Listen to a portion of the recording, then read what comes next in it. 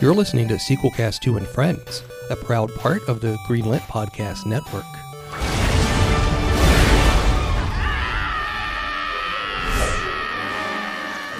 After the credits roll, there's always more to tell, especially when the video sales are doing really well.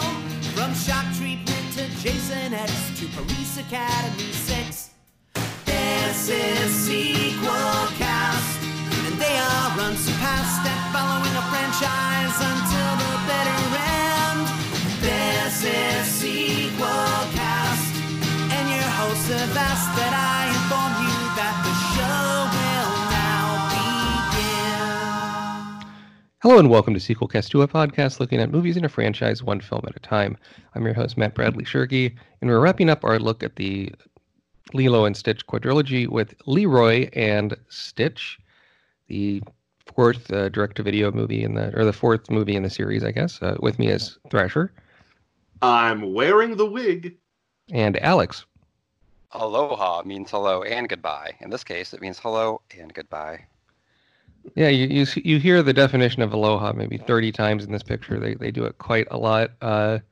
This is basically a finale to the TV show Lilo and Stitch, the series. And I guess before we go into Leroy and Stitch, what surprised me was I went back and tried to watch an episode of the TV show, and Thrasher, you're right, like it's not that good. I saw some of the Kim Possible crossover episode.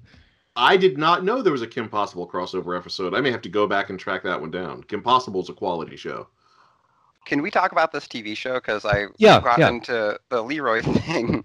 And I was like, okay, I've got a lot of blind spots here because I have no idea who a lot of these characters are, or a lot of these, it's you can definitely tell that they were piggybacking off of a show, and they didn't care if anyone had watched it making this movie.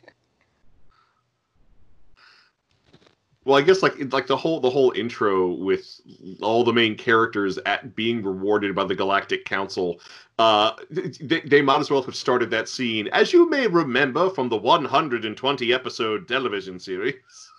Yeah, exactly. And then or however many it was. It basically sounds like they beat the Pokemon game. It's like you caught and tamed all 160 something creations.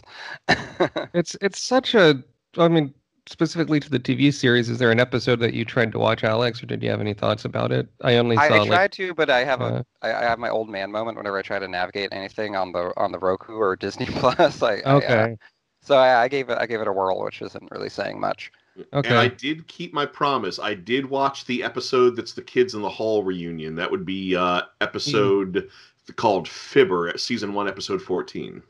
Ah. Which, like a lot of episodes, is out of order on Disney Plus. That and the raw aspect ratio thing. Although I guess The Simpsons is finally going to have the option to toggle, seasons 1 through 9 or whatever, to the correct aspect ratio. At the end of the month, so they say. End of the month, so they say. And that announcement, May of the year 2020. I saw the announcement from Al Jean on Twitter. But we had... God, I tried watching some of Goof Troop that was in the wrong aspect ratio. It just looks... So it's not just The Simpsons, huh? No, it's a lot. And like Thrasher's, a lot of stuff is listed out of order.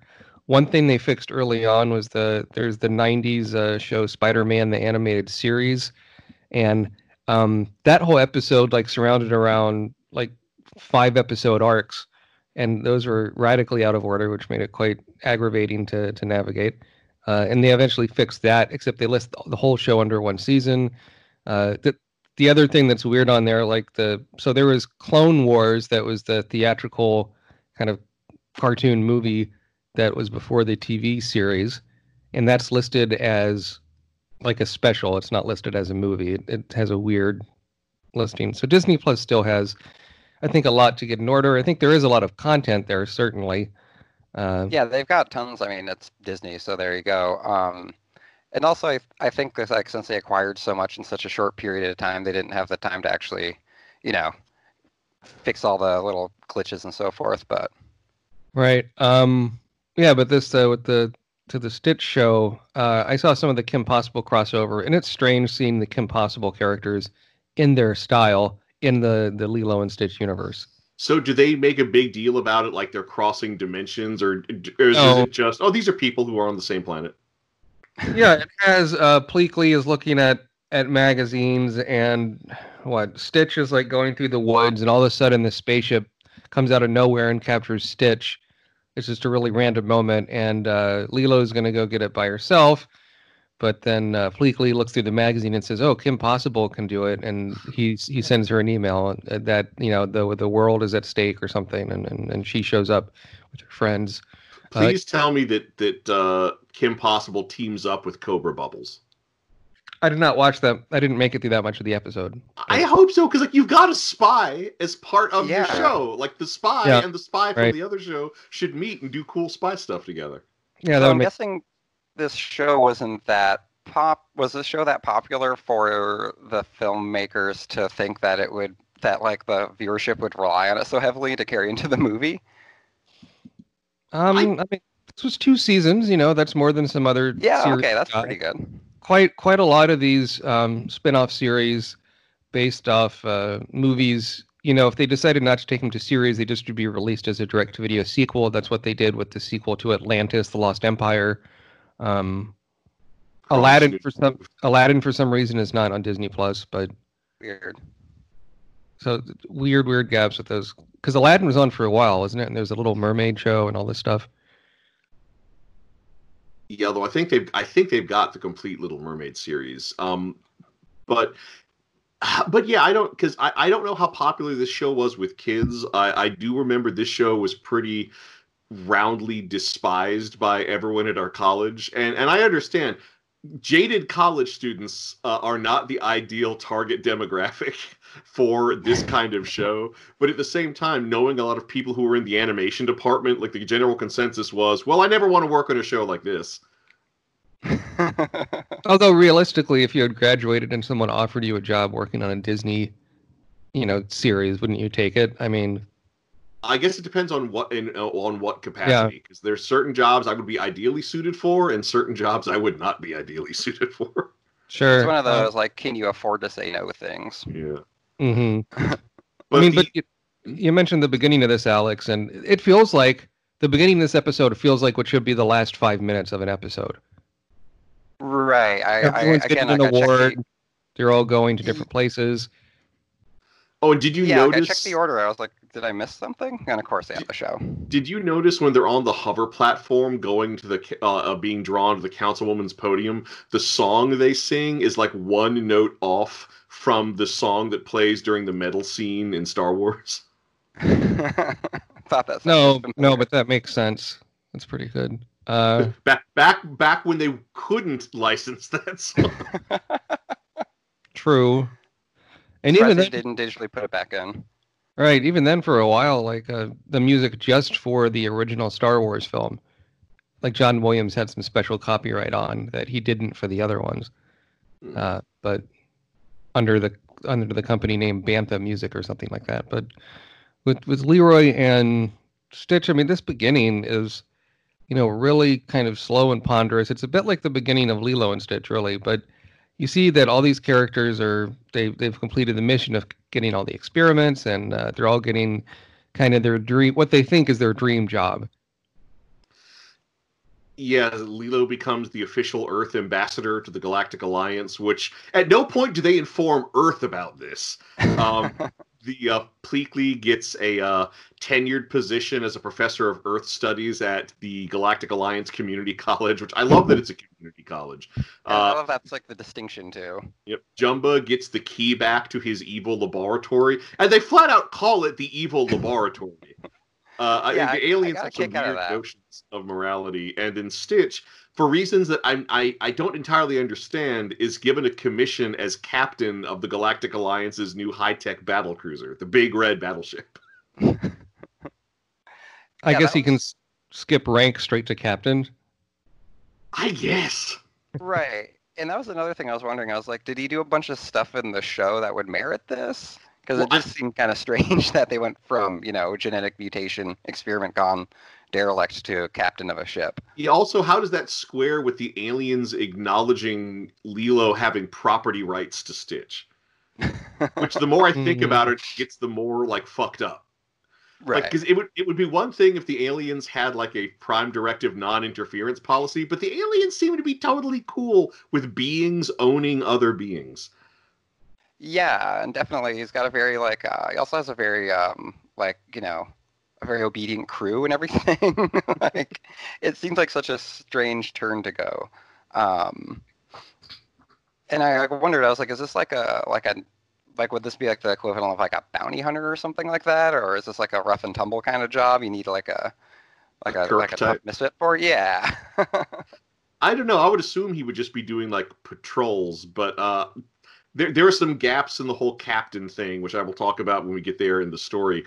But this sets up to one of the few things that I kind of like is this parting of the ways, and I do like seeing these characters getting these things they want and realizing that it's not necessarily what they want.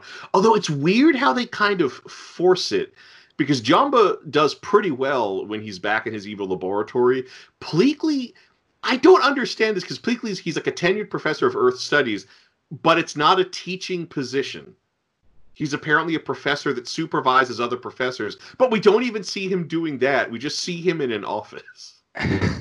Yeah, wouldn't he? I guess that'd be like a student consultant or something like that. Or it would not be a professor position; it would be an administrative position. Right. Yeah. And it's especially weird with Pleakley because they spend so much time building things up in the beginning, or it's like, oh, I can't wait to, you know, put all my stupid Earth facts to good use, and then they don't. I mean, but. I do agree with what you said, Thrasher, and at the beginning, there's a nice kind of melancholy sense of, you know, it's like the end of high school, the end of college, or the end of, you know, some big part of your life, or before you move or something, and you're saying goodbye. And well, I think that's what this movie should be about, is that it should be about learning to let go and learning to let people flourish on their own terms. But it's hamstrung in two ways. One is that Lilo has already flourished as she starts as Earth's ambassador to the Galactic Federation. Like, she has nowhere to grow to. But then, two, everyone comes back to Earth at the end to continue being roommates with Lilo and her sister, which just... It's such a reset at the end. It's like it is a movie that is against character development. Yeah, and I also feel like the beginning should have been another movie's ending. You know, like, oh, it's great that we resolved all these things and we, you know, have all this great stuff, but, you know, your place is back where you came from. Yeah, this is nice, but, you know, aloha or goodbye in this sense. And yeah, you get that nice bittersweet, you know, sad, but this is the right thing to do type thing. And like you said, it just kind of resets itself. And also, I feel like a lot of wasted opportunity. Like, how funny would it be if you actually did have Pleakley teaching? Yeah, I wonder. That's what I was looking forward to. I was looking forward to him like in front of a bunch of like sort of stock alien versions of terrestrial students and like you know, answering questions and trying to like blow their minds. I wanted to see him drag his chair into the middle of the room, turn it around backwards, sit on it, cross his arms, and say, "Let me tell you the real story about Earth." Yeah, do the Dangerous Minds thing, you know. Although something that made me laugh out loud when he's showing his office is that he has like the complete knowledge that has been gathered about Earth, and it's 2 books. But but both books are still too big. Like, clearly it should be divided up into 4 volumes. It's a joke with layers, is what I'm saying. It looks like it has bad binding. Looks like it's bursting at the seams. And I mean, before everyone leaves to do their next, what they think is their next, you know, role in life, they're given very specific gifts by Lilo that, of course, all have a payoff at the end. I thought this was forced.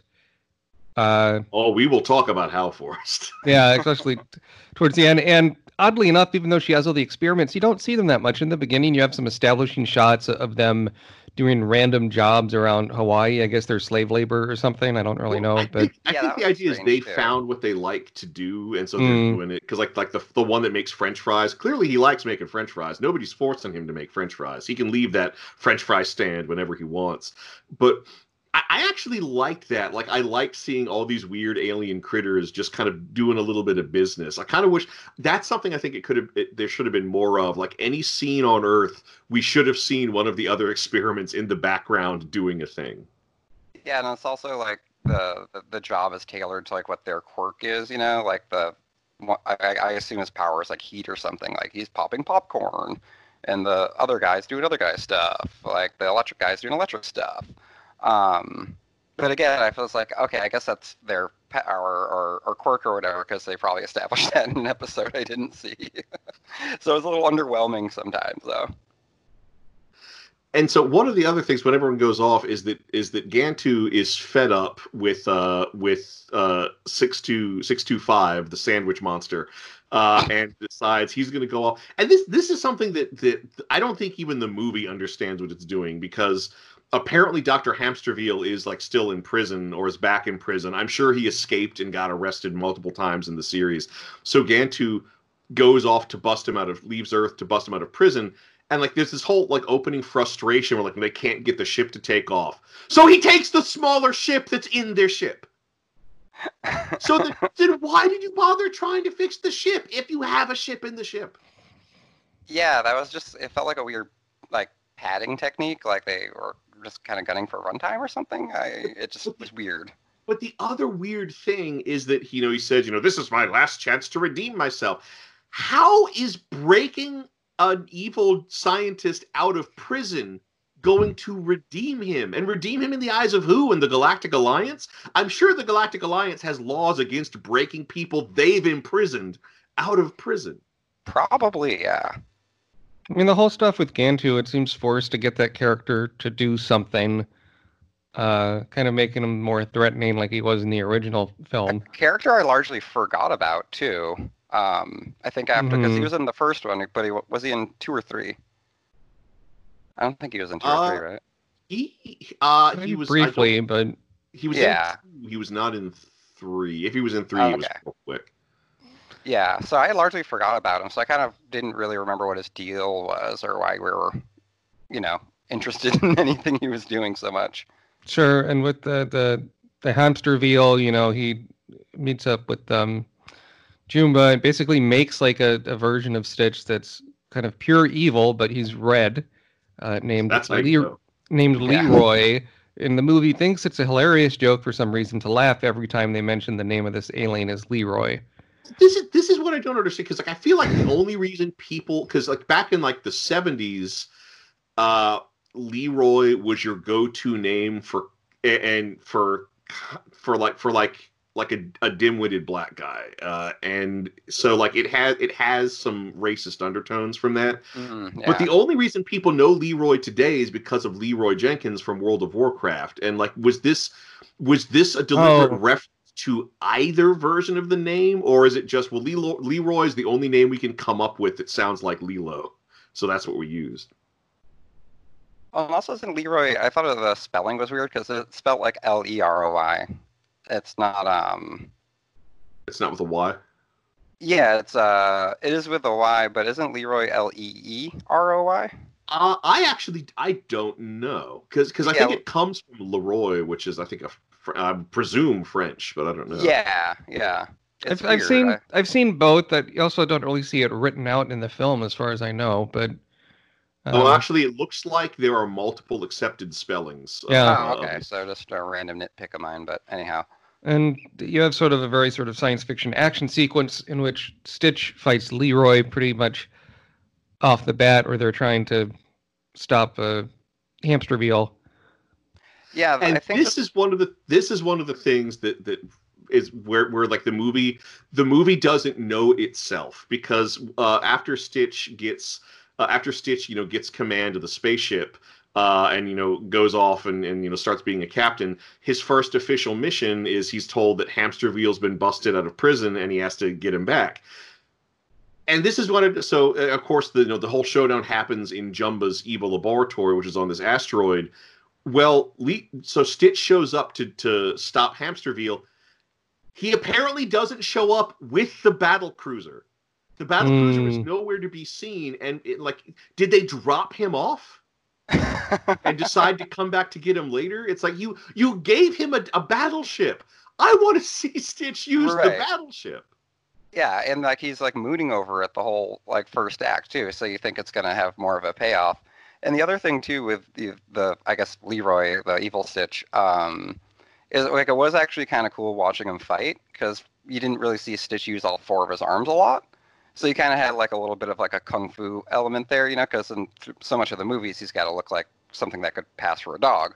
So it's cool watching him utilize all 4 limbs and stuff like that. And I feel like this movie has a problem with too many villains. Like you've got like Hamsterville and the Leroy, and it's kind of like it's weird. It's like overloaded, but just in a bad way.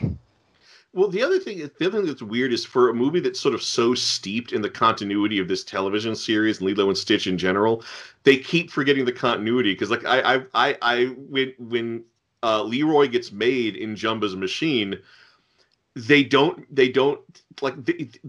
charge his molecular structure, which is the whole problem in Lilo and Stitch 2. Stitch has a glitch. Like, you made such a big deal about how you have to bond the molecules of these creatures, and then they don't even do it in here. To the point where I'm like, well, is that how he's going to be defeated? His molecules aren't stabilized, and he'll just burn out? But no, they just forget that that's a necessary part of the process. Not just that, they have a cloning machine that you can make as many clones as you want with no repercussions. Much simpler than the cloning machine in Stitch the movie that required vivisection to operate. I guess the technology evolved in the 3 years between. Or again, maybe it's on the show. Oh. Who knows? Yeah, and you go on. But I do like the army of Leroys, and when we finally see the army of Leroys in action, it's pretty fun. But the original Leroy, who turns out he has camouflage abilities, he turns himself blue and takes Stitch's place in the command of the battleship, and Hamsterville uses him to very easily, and I wish they showed the process, take over the entire Galactic Alliance and demote the councilwoman to his secretary. But I love how game she is. I guess this ties into aliens being sticklers for the rules. We're like, oh, I guess I'm a secretary now, and she acts very professional. Excuse me, Dr. Hamsterville, a Mr. Leroy to see you? I'll send him in. It's very weird. It's very strange. And because I remember when Leroy and Stitch are fighting, Stitch throws him into like a something or other that I think burns off his hair, and his like gimmick is that he can shake it right back, get it to poof right back up. Yeah. And then I think that's how they establish that he can go from red to blue or whatever. And again, there's I guess it's good that they establish that he can do that with that little fight scene. But yeah, I don't know. It was just very underwhelming and confusing, and it wasn't very engaging. And yeah, the weird bureaucratic stuff with the ambassador being demoted and being so cool with it. Yeah, it's just a strange setup all around. And then there is one bit, and this is reference to the line I said at the beginning, but there's a bit where where Pleakley remembers that he does have an interplanetary communicator, and he goes to he calls Jumba while Jumba's being held hostage, and I just love that. Don't you want to talk to your Aunt Pleakley? I still have the wig, and it's just like so sweet. I still find the idea of Pleakley as a gender fluid alien being very, very like endearing. Oh, although we also learned that his first name is Wendy, which I watched the episode that explains that name. Apparently, in his people's language, Wendy means proud warrior. Okay, I like that. And once again, like Pleakley and Jumba are like the funnest part of the movie, and the whole wig thing cracked me up, and their relationship is very endearing. I just wanted to cut back to them throughout a lot of this. I was like, oh, you got all the sci-fi action bam and stuff, and I was like, I wonder what those guys are doing. It's great to see them doing mundane things, but as things go on, Pleakley takes the field trip van from the Galactic Community College to visit Jumba's asteroid, and Jumba, and Stitch get locked in the van by Hamsterville, who programs it to crash into a black hole. And the movie can never make up its mind what a black hole is. And the one thing that because you'd think a black hole is bad enough, but then he's like, oh no, what's going to happen to us? And I was expecting Jumba to explain what a black hole does to you, but it says, oh, we will be pulled into singularity and deposited on lava planet where we will be burned alive. Like, okay, so stretched into molecular spaghetti and then dying with the universe. We got to soften that to burned alive on Lava Planet. But then it's like, oh, but if we disturb event horizon right before impact, we can change coordinates of where we emerge, which is so forced. But this is where the gift that Leelo gave Pleakley was an Earth rock, because they need to disturb the surface with something that weighs precisely 27 grams or something like that, and that's what the Earth rock weighs. Although Stitch has to bite a chunk off to make it exact, and it's just that just seems so weird. And he throws the rock at the black hole. Energy comes out of the black hole, and then they hit it, and they just get teleported. I guess back. Yeah, they get teleported to Galactic Council headquarters. Yeah, it seems like Oh, and also I noticed a little continuity error when Pleakley's setting up his office, and that when that character comes in, it's like, oh, is this a real Earth rock? He's like, oh yeah, and the scene where she approaches the rock, it's on the corner of the desk. Then it cuts to the next scene, and you see the rock is right in the middle, and then it cuts back and you see the rock on the corner. There's a minor nitpick, but there's a lot of little animation things like that in this that do kind of build up, and it's weird. One of the things that I find endlessly distracting is that I do like that they give all the backgrounds that lovely watercolor feel, which is a visual element that goes all the way back to the first film. But every now and then they make some element of the background move, and it looks so disgusting and artificial the way that they make the watercolors move. Yeah, because it's it just stands out. When you have the animation on the foreground that actually moves, it looks visibly different from the watercolor background. So you can tell it's going to move before it ever moves. You know what I mean? When you walk into the scene. So Leelo finds out something is up because her gift to Stitch was this carving of a Hawaiian god that Stitch promised never to take off, which of course Leroy isn't wearing. So when she calls the spaceship from Earth and the alien she sees isn't wearing it, she knows it's not really Stitch. And she calls Cobra Bubbles. And I have mixed feelings because I love Cobra Bubbles as a character. I wish he was in here, and he's not. But I do like that they took they at least got him to record an outgoing voicemail. I'm not into the office right now for reasons that are classified. I will return at a classified time. That was a good joke, but I think throughout a lot of this film, Leelo is in such a passive role, and she doesn't have a whole lot to do. Because everyone else is in space doing their own thing. And she's on Earth. They do kind of a thing where she does bond with 625, the sandwich one. Ruben. Yeah. Names him Ruben. And he, I guess gets his groove back or something because he's able to repair the spaceship. And that all seems very, very convenient. Well, this is another, because it's established that he has all of Stitch's abilities, and Stitch was supposed to have Jumba's genius, but he just kind of doesn't use it.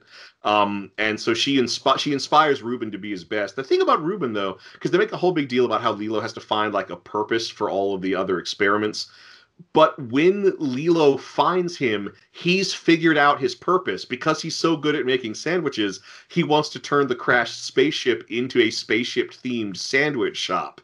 And he's figured it out. He has taken his own initiative and figured out what is best for his life. But then Leelo barges in and takes that away from him by inspiring him to fix the spaceship. I mean, I like that they bond, but it's he already knows who he is. He doesn't need Leelo to help.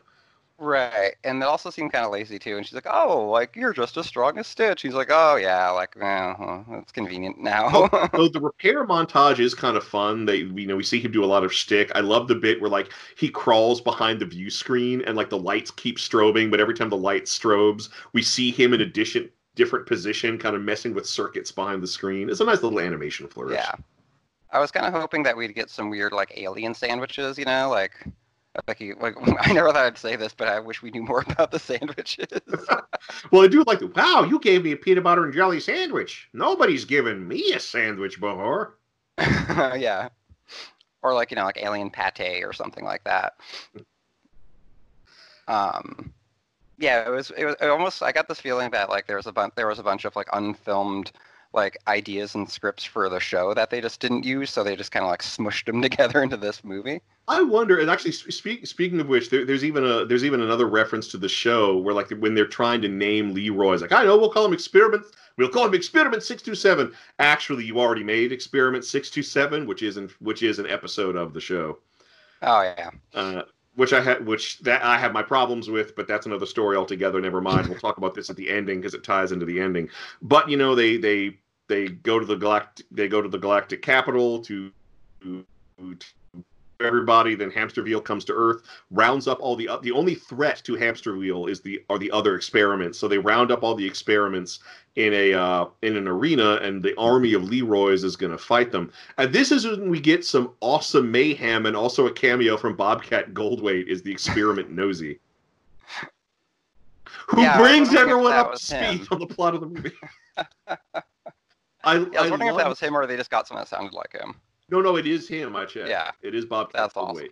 Awesome. And I love his. I love him giving exposition. I kind of want him to just deliver all forms of exposition. Like, can he just read the opening text crawl from Star Wars? It is a period of civil war. Like, that would be great. Well, and Bobcat has some history with Disney. He voiced one of the two monsters that's in Hercules. That's Pain. Yeah, that's one of Hades' sidekicks in that show. But yeah, I mean, so you have this climax where all the monsters have been kidnapped, and they all got to fight all the clones of Leroy. And I wish we would have seen more powers of all the different, like they say it's 626 of them altogether, but it only feels like a few dozen. Well, they keep cutting back to, like, there's like 5 that have obvious combat capabilities, and those are the ones they keep cutting back to. We rarely see any of the ones that don't have obvious combat powers, like the little, like, powder puff one that makes the Leroys into babies. I think that's the only one that doesn't have direct fighting abilities that we actually see used. Yeah, and it did seem like a kind of like a gallery, again, totally not like Pokemon. A gallery of different, aliens and stuff like that. And it was like, one's like shaped like a hammer, so I'm assuming he's like a hammerhead thing. And if you're not going to go into like what their different little powers are, then, like, I don't know, maybe make them silly or something. But yeah, it would have been cooler to see more of their different contrasting abilities and stuff like that. And then this is when another thing pays off, because Jamba's gift, he was given a copy of Aloha Oi on vinyl, and it was like Aloha Oi on one side and like Sad Elvis song on the other, and he played it when he was making Leroy. So at the last minute, he reveals, oh yeah, because I played that record, it's encoded in Leroy's DNA. If he hears that song, he'll just shut down. And I both liked and hated this, because, like, they do that's how they defeat Leroy, is that since they're in a stadium, they set up the stage and they have a musical number where they play a rock and roll version of Aloha Oi, and that makes all the Leroys shut down. Yeah, it's an interesting gimmick. It's like the Martha thing from Batman v Superman, almost. Yeah, it was. Play that song? Yeah. But it does work. But it also kind of renders the battle we've seen up to that point completely irrelevant. Yeah, exactly. Right. It is kind of cute seeing some of the monsters play different instruments as you get kind of that reveal at the end with the big stage, but it kind of takes the wind out of the sails of this conflict at the end. What I love here in this Wikipedia summary is it mentions in the credits they play Jailhouse Rock, and you see a sort of like Brady Bunch style screen that keeps zooming out and out and out, showing all the clones dancing, and it says, and Leroy's clones who have recovered from their seizures are dancing to the song Jailhouse Rock. It's like, we don't know what the chronology is of that end credit dance sequence. Well, no, because Hamsterville gets arrested, and the Galactic Alliance, I guess, scoops up the Leroys. So presumably that's long after the events of this movie. And this is where I have a huge problem with this movie. Okay. Because, a whole big theme of these movies, and a huge theme of the series is that it's all about, you know, finding your home, finding your family, finding that place where you belong, and being a good person. Well, apparently the Leroys are completely irredeemable and are just thrown in prison. And I really don't like that. Like, I feel like there should have been a moment where Lilo, who has been able to help all these other monsters, I really feel like she should have helped the Leroys in some way. Like, she should have made them good. But no, apparently evil is genetic, and they can't be cured of it, and they're just going to be monsters until the day they die. So they're just going to have to be locked up in prison until then, and who knows how long they're going to live. In this quarter, on the Greenlit Podcast Network, Chris Sims and Matt Wilson. And in this quarter, VHS oddities, confusing animation, and modern not-so-classics. Plus snacks, movie fighters. We watch movies and beat them up. The award-winning Go Nintendo podcast covers the latest Nintendo news while also diving into what's hot in pop culture, music trivia, hands-on impressions, and so much more. Hopefully we can make you laugh, too. You'll find new episodes of the Go Nintendo podcast on the Greenlit Podcast Network every single week.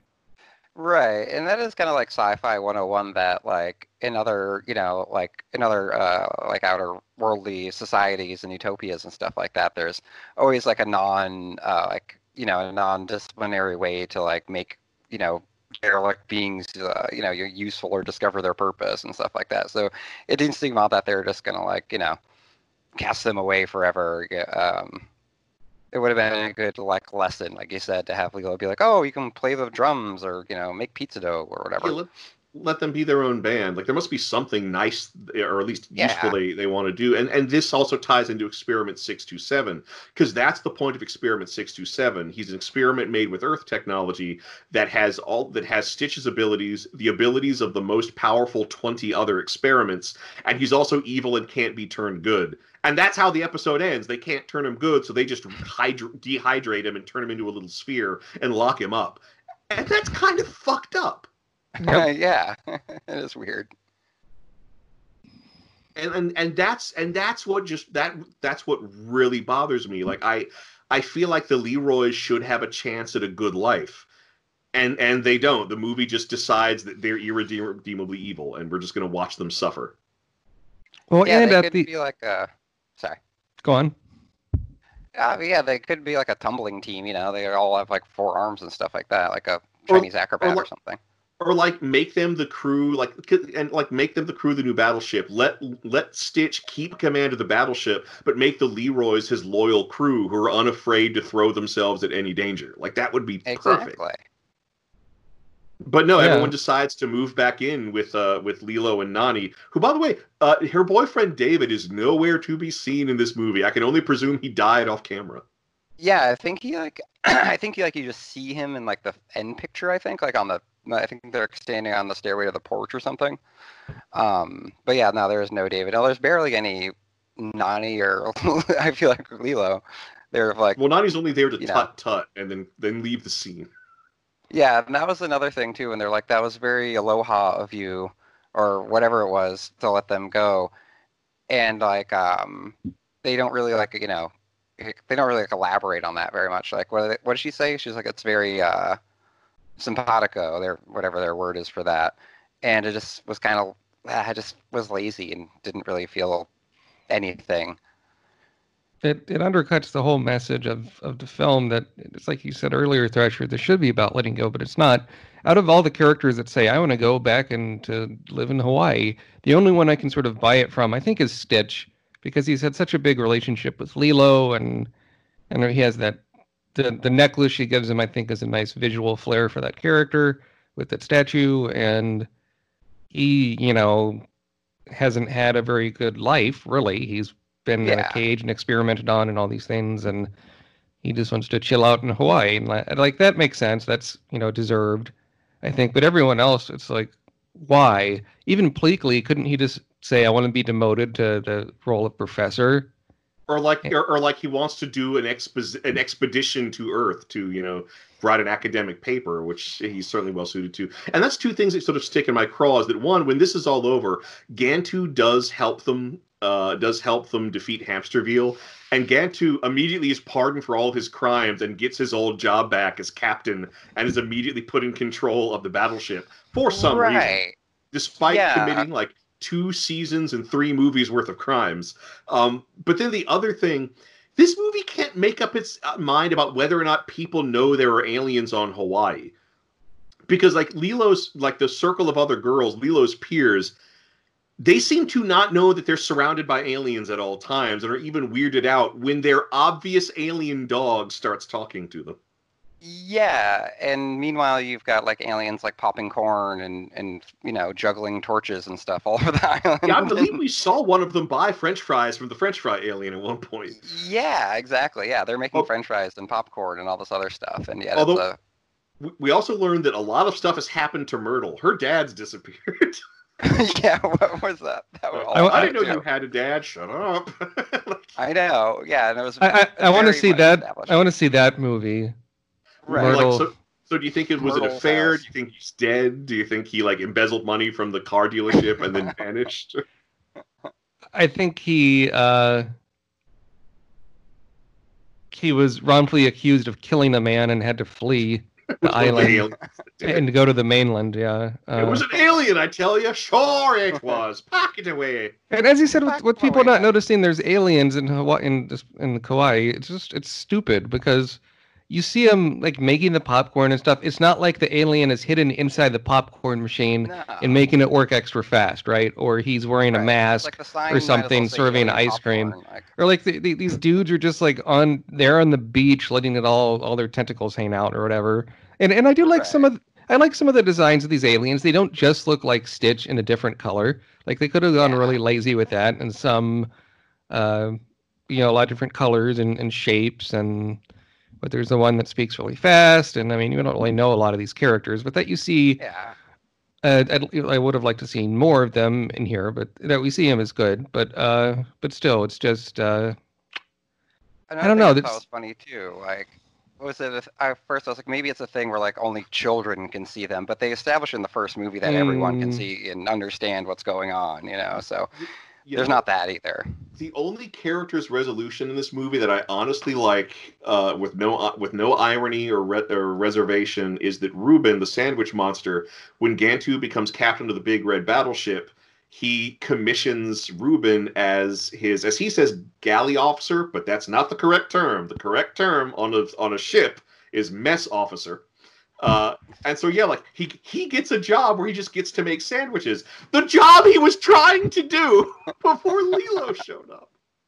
And he says, I'm grown fond of your egg salad sandwiches. Where at the beginning, he pisses Reuben off by saying, like, your sandwich has too much dill and too much mustard or whatever. Says, not enough mayonnaise and too much dillweed. To which Reuben says, hey, what did you call me? Yeah. It's just fun. Yeah. Fun fake swear. Yeah, exactly. I mean, that they didn't do a cookbook of like Lilo and Stitch presents Reuben's sandwiches or whatever. Doesn't It's kind of a missed opportunity, but this whole film it's okay. You could watch this I think after Stitch the movie and not really miss anything for the series from what I could tell, except all the aliens and what they do, all the extra creatures and what they do. But Hamsterville I didn't really like as a villain. Leroy, I think he sucks. Yeah, he sucks. I don't like the character design. He's annoying. He's not intimidating, and he can't really do a whole lot. So, like, I never really felt like he was a good heavy or villain or whatever. And like the character design, I thought was dumb too. With like he gets like the H. I mean, like, oh, I get it. Like it's very and the not cape clever. He makes everyone wear. Yeah, exactly. I was like, this is stupid.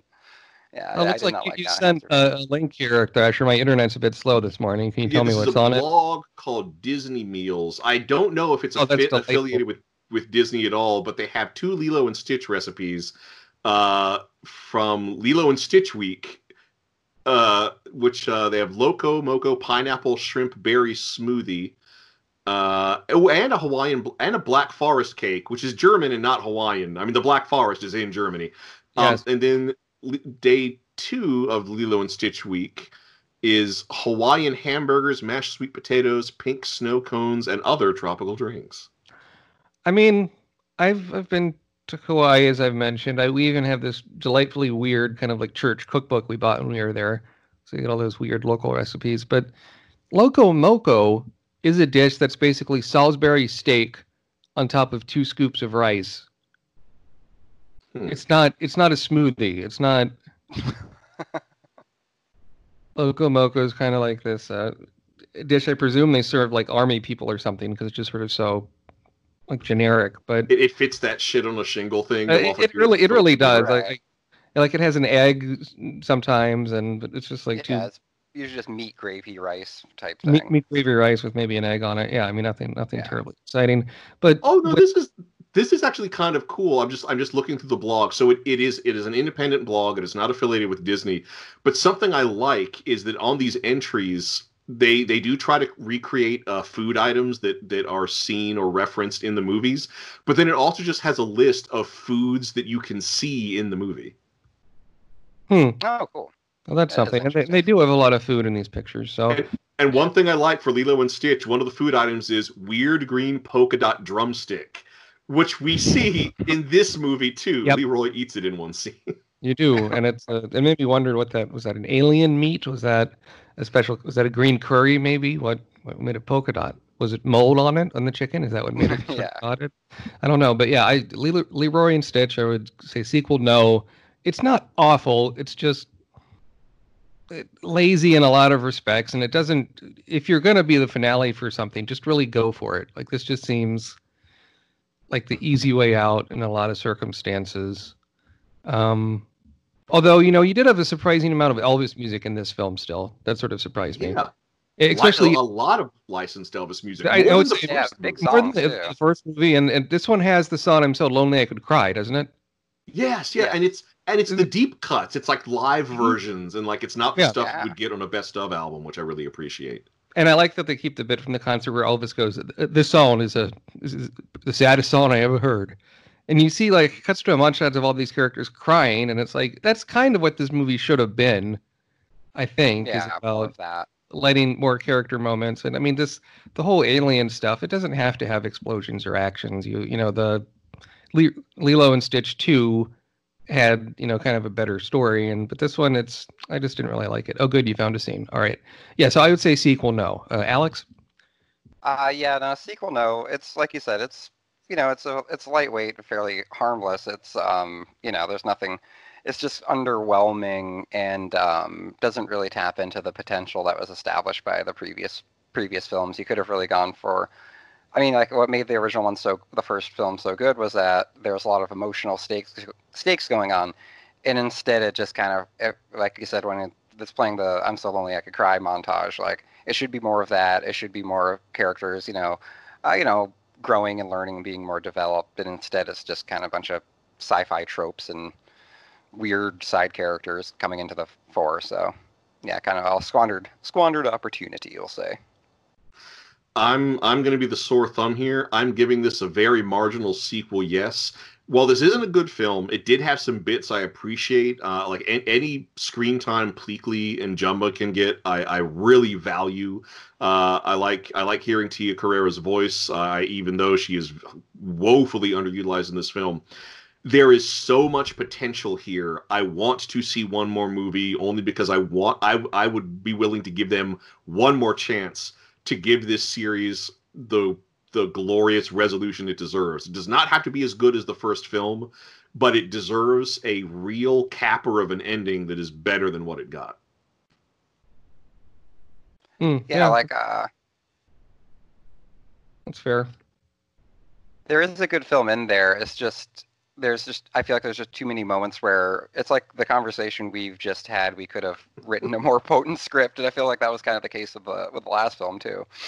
And that's a qualifier of a flawed film. When you have just 3 random dudes yakking about a movie, and the movie we're talking about is stronger than the movie we saw. Sure. All right, so let's pitch a sequel. We've done so many of these with all these Lilo and Stitch things. I think mine would be A Stitch in Time is what it would be called. And Stitch is in Hawaii. He's kind of digging around the the workshop of Jumba, and accidentally pushes buttons in the right sequence that causes a time portal to open up, and he gets put into the time on Earth of the dinosaurs. And you have cavemen, because it's a cartoon. You have cavemen at the time of the dinosaurs, and they think Stitch is a dinosaur, and Stitch is all by himself, and he has to figure out. I guess you kind of cut back and forth between Jumba and Lilo and Pleakley, trying to build a machine or figure out some way for Stitch to come back home. Otherwise, he'll be stranded in this prehistoric time. But I think you could do some fun kind of dinosaur action.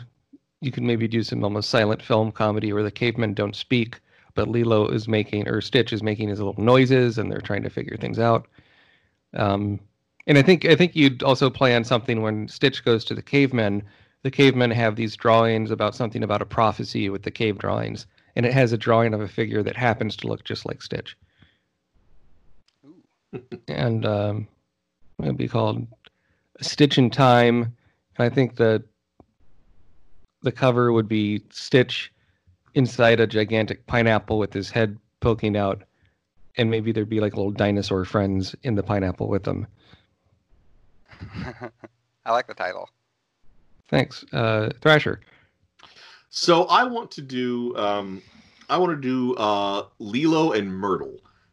So in this movie, so the sort of is, I really feel like there's just a lot of unresolved tension between Lilo and Myrtle. So what's going to happen is Lilo and Myrtle, there's like sort of a Hawaiian Girl Scout sort of camping trip that they're all on, and Lilo and Myrtle get sort of increasingly competitive, and their rivalry really boils over to the point where they both wreck the camping trip. And as they both go sulking off into the woods, they get abducted by aliens. Turns out some aliens were coming to Earth to try to scoop up some of the experiments to harvest genetic material. They get Myrtle and Lilo instead, and Myrtle and Lilo learn that they have to work together to escape this crazy predicament. Now, of course, Jumba, Pleakley, and Stitch will try to rescue them, and they will get Gantu involved. I kind of want to see Gantu, even though he doesn't deserve it, I kind of want to see Gantu as the dashing space captain, and I think it would be fun to see them trying to work together. Trying to, capture these gene pirates and rescue these two kids. But I want to go for an unconventional ending, because in a lesser film, Myrtle and Lilo would end the movie the best of friends. And I don't believe that, because I think they have irreconcilable differences. However, they can both end this movie understanding and respecting each other. So when they get back to Earth, they're not going to be friends, but they respect each other enough that they're not going to be breaking out into fistfights and ruining things for other people anymore. And that's really going to be the lesson. You don't have to be friends with everybody. You just have to be able to offer each other respect. True. True. Oh, great. And Ruben will get a musical number where he sings about all the food you can get in his galley. Very good. Alex. Okay, so my pitch of sequel is going to be the Galactic Federation and the island with all of the crazy, weird monsters get taken hostage by derelict space pirates. And in tandem with Myrtle's dad, who turns out in the Mafia, returns to the island, and what they do is that they start a ring of illegal use all the aliens for battling. So they run gambling outfit on these alien battles, and they also use the other guys to make bootleg Disney merchandise. And in this kind of Escape from New York-esque, alien battle dystopia, what you have is that then it's also thwarted by Pleakley and Jumba because they're off-site, and Pleakley's, teaching again, and Jumba's off in his evil laboratory, and they see what's going on. So Jumba then designs another batch of genetic mutations to combat the space pirates and organized mafia of Myrtle's dad, and to reestablish the ocean paradise that was the titular island. And it's going to be called Escape from Hawaii, the Lilo Files. So, you have a new experiment whose name is Snake and looks like Snake Plissken, but is also a yes, snake body. Exactly. So this is something I noticed. This is a real missed opportunity. So Gigi, the alien dog that is one of the experiments and is also Myrtle's pet, it's experiment number 007. How do you have an experiment with that serial number and not make it kind of a Winky Bond parody? Right. I mean, that's like, come on. It's written on the wall. It's like written out for you. That's one thing that was kind of fun in this movie is that while the closing credits roll to the left side of the screen, they run a list of every experiment, except 627. They always forget 627, but you get their serial number and their names, and some of the names are just silly and fun to read. Yeah. And it's like, cool. and like it's everything from like Slimes or Blondezilla and Slimezor to Jeffrey. Like every now and then it's just a real mundane name. That's awesome.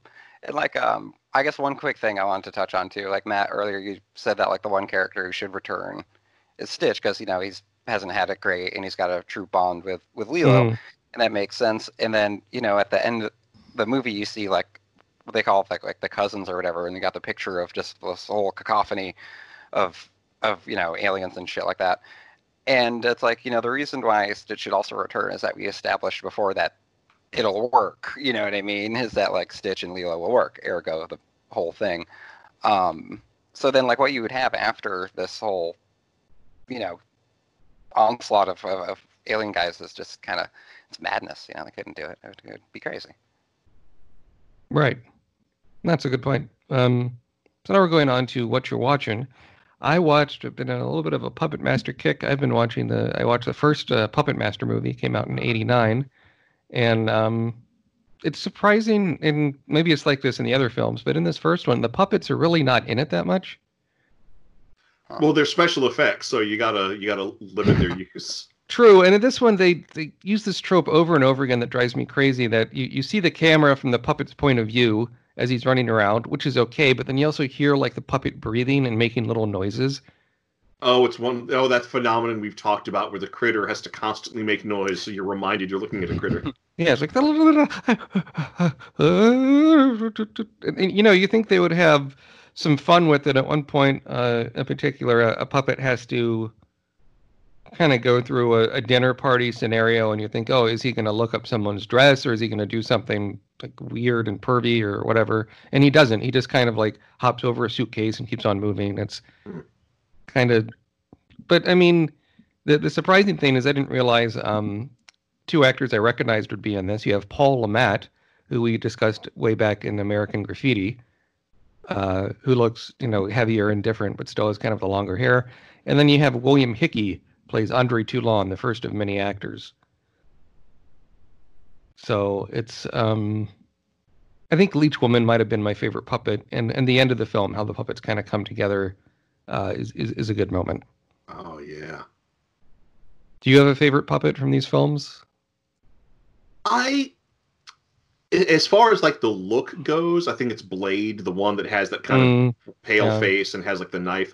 But as far as like, I think overall it's Six Shooter because he's so on the nose. He's just a cowboy puppet with 6 arms. Each one has a different gun. Also, Torch is a good one. The flamethrower. Drill Sergeant's fun.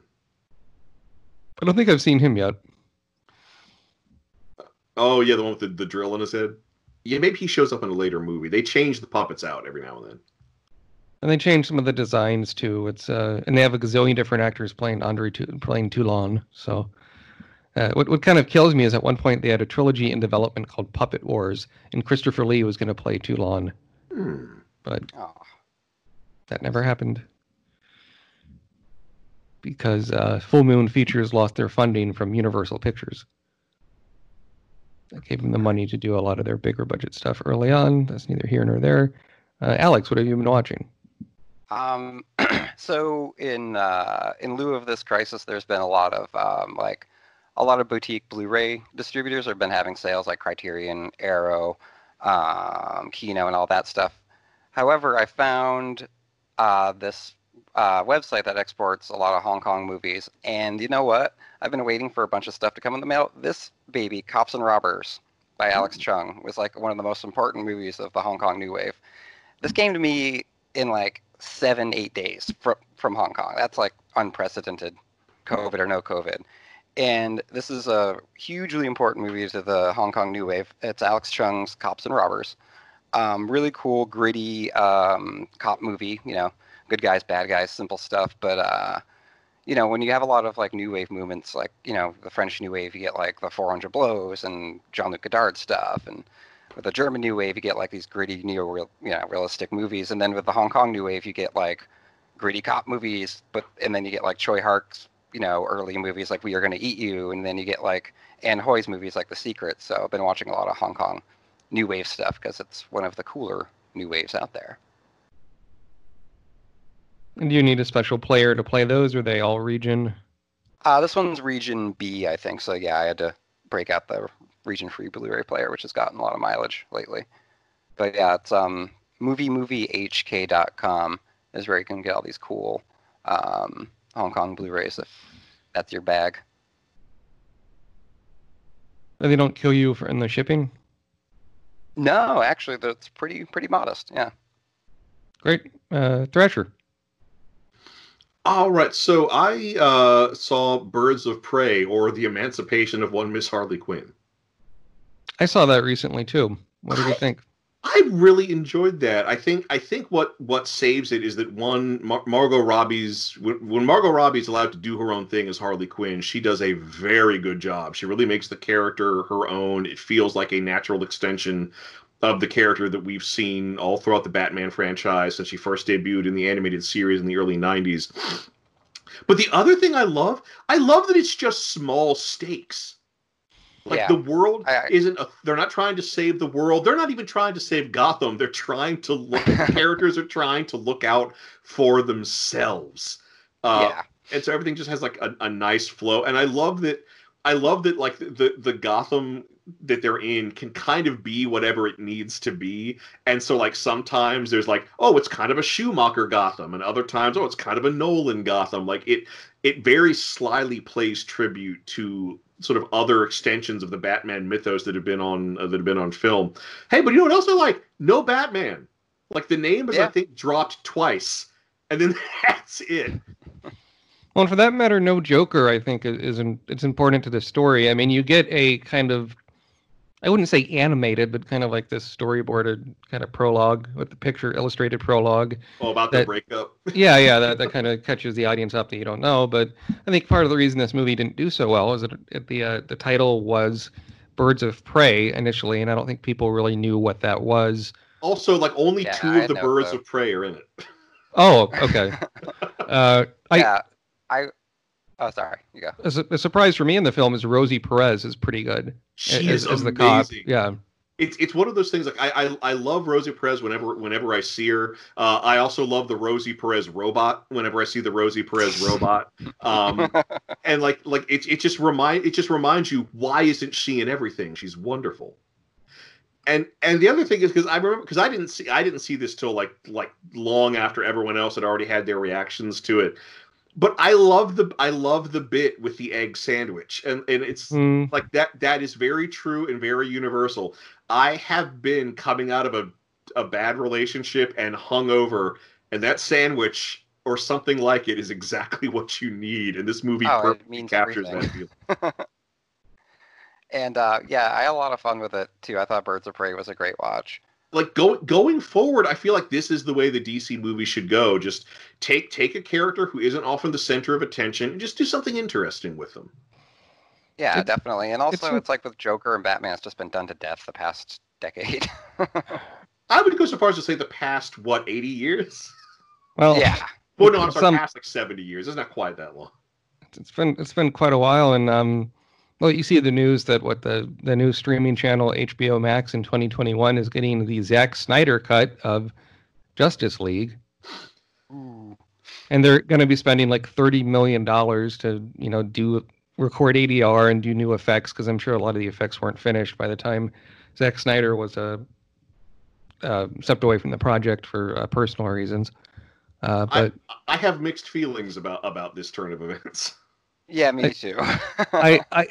The thing I read online I sort of agreed with the most is like this.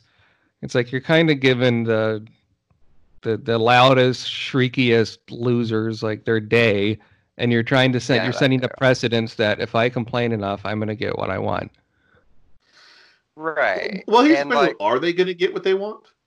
No, they're going to bitch about something. They're going to be, Zack Snyder posted this picture on their Instagram, and that wasn't in the movie, and it should have been in the movie.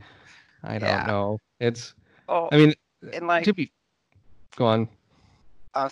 So the whole thing too is that my contention with this is that, like, while I think Zack Snyder has some strengths, I just don't think he's like the greatest filmmaker in the world. So when you're crying and clamoring for this Snyder cut that's going to make your dreams come true, and all you're going to get, what you're going to get is that, like, you're just going to get you're just going to get more Zack Snyder, and that's not going to make it, like, it's not a qualifier. It's not going to make these movies like great. It's just going to be more of them when there's already too much of them to begin with. Aren't these movies clocking in on average like 2.5 hours a bit? So you could make a decent movie for the money that's being sunk into letting Zack Snyder revamp this film. How can this possibly make money for HBO Max?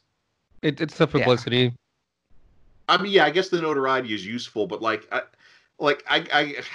how many people are subscribed to it? How much does a subscription cost? Can we crunch the numbers to see how long will it take for them to get this money back? I mean, presumably it will show up on DVD and Blu-ray at some point, but sure.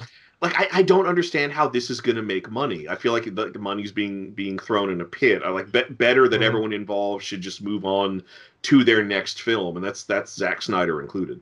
Well, the thing that surprised me really is, on one of the many podcasts Kevin Smith does, he said he talked to a guy that basically did storyboards or something, and he gave the rundown. I mean, Zack Snyder's Justice League was supposed to be the first of a trilogy.